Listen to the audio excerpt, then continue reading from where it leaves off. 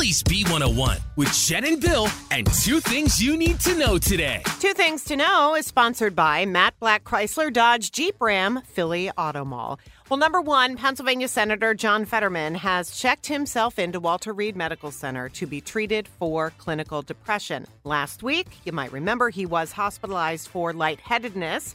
Doctors determined he did not suffer a second stroke. His office says he is now getting the care he needs and will soon be back to himself. And number two, during the offseason, the NFL is expected to look into banning the so-called tush push, which, as you know, is our signature move, the quarterback sneak. I mean, Jalen Hurts gets touchdowns when the team pushes him in. We get first downs when the team pushes him over the line. So the reason?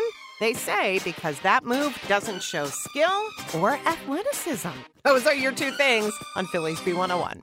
This episode is brought to you by Progressive Insurance. Whether you love true crime or comedy, celebrity interviews or news, you call the shots on what's in your podcast queue. And guess what? Now you can call them on your auto insurance too with the Name Your Price tool from Progressive. It works just the way it sounds. You tell Progressive how much you want to pay for car insurance, and they'll show you coverage options that fit your budget. Get your quote today at Progressive.com to join the over 28 million drivers who trust Progressive. Progressive Casualty Insurance Company and Affiliates. Price and coverage match limited by state law.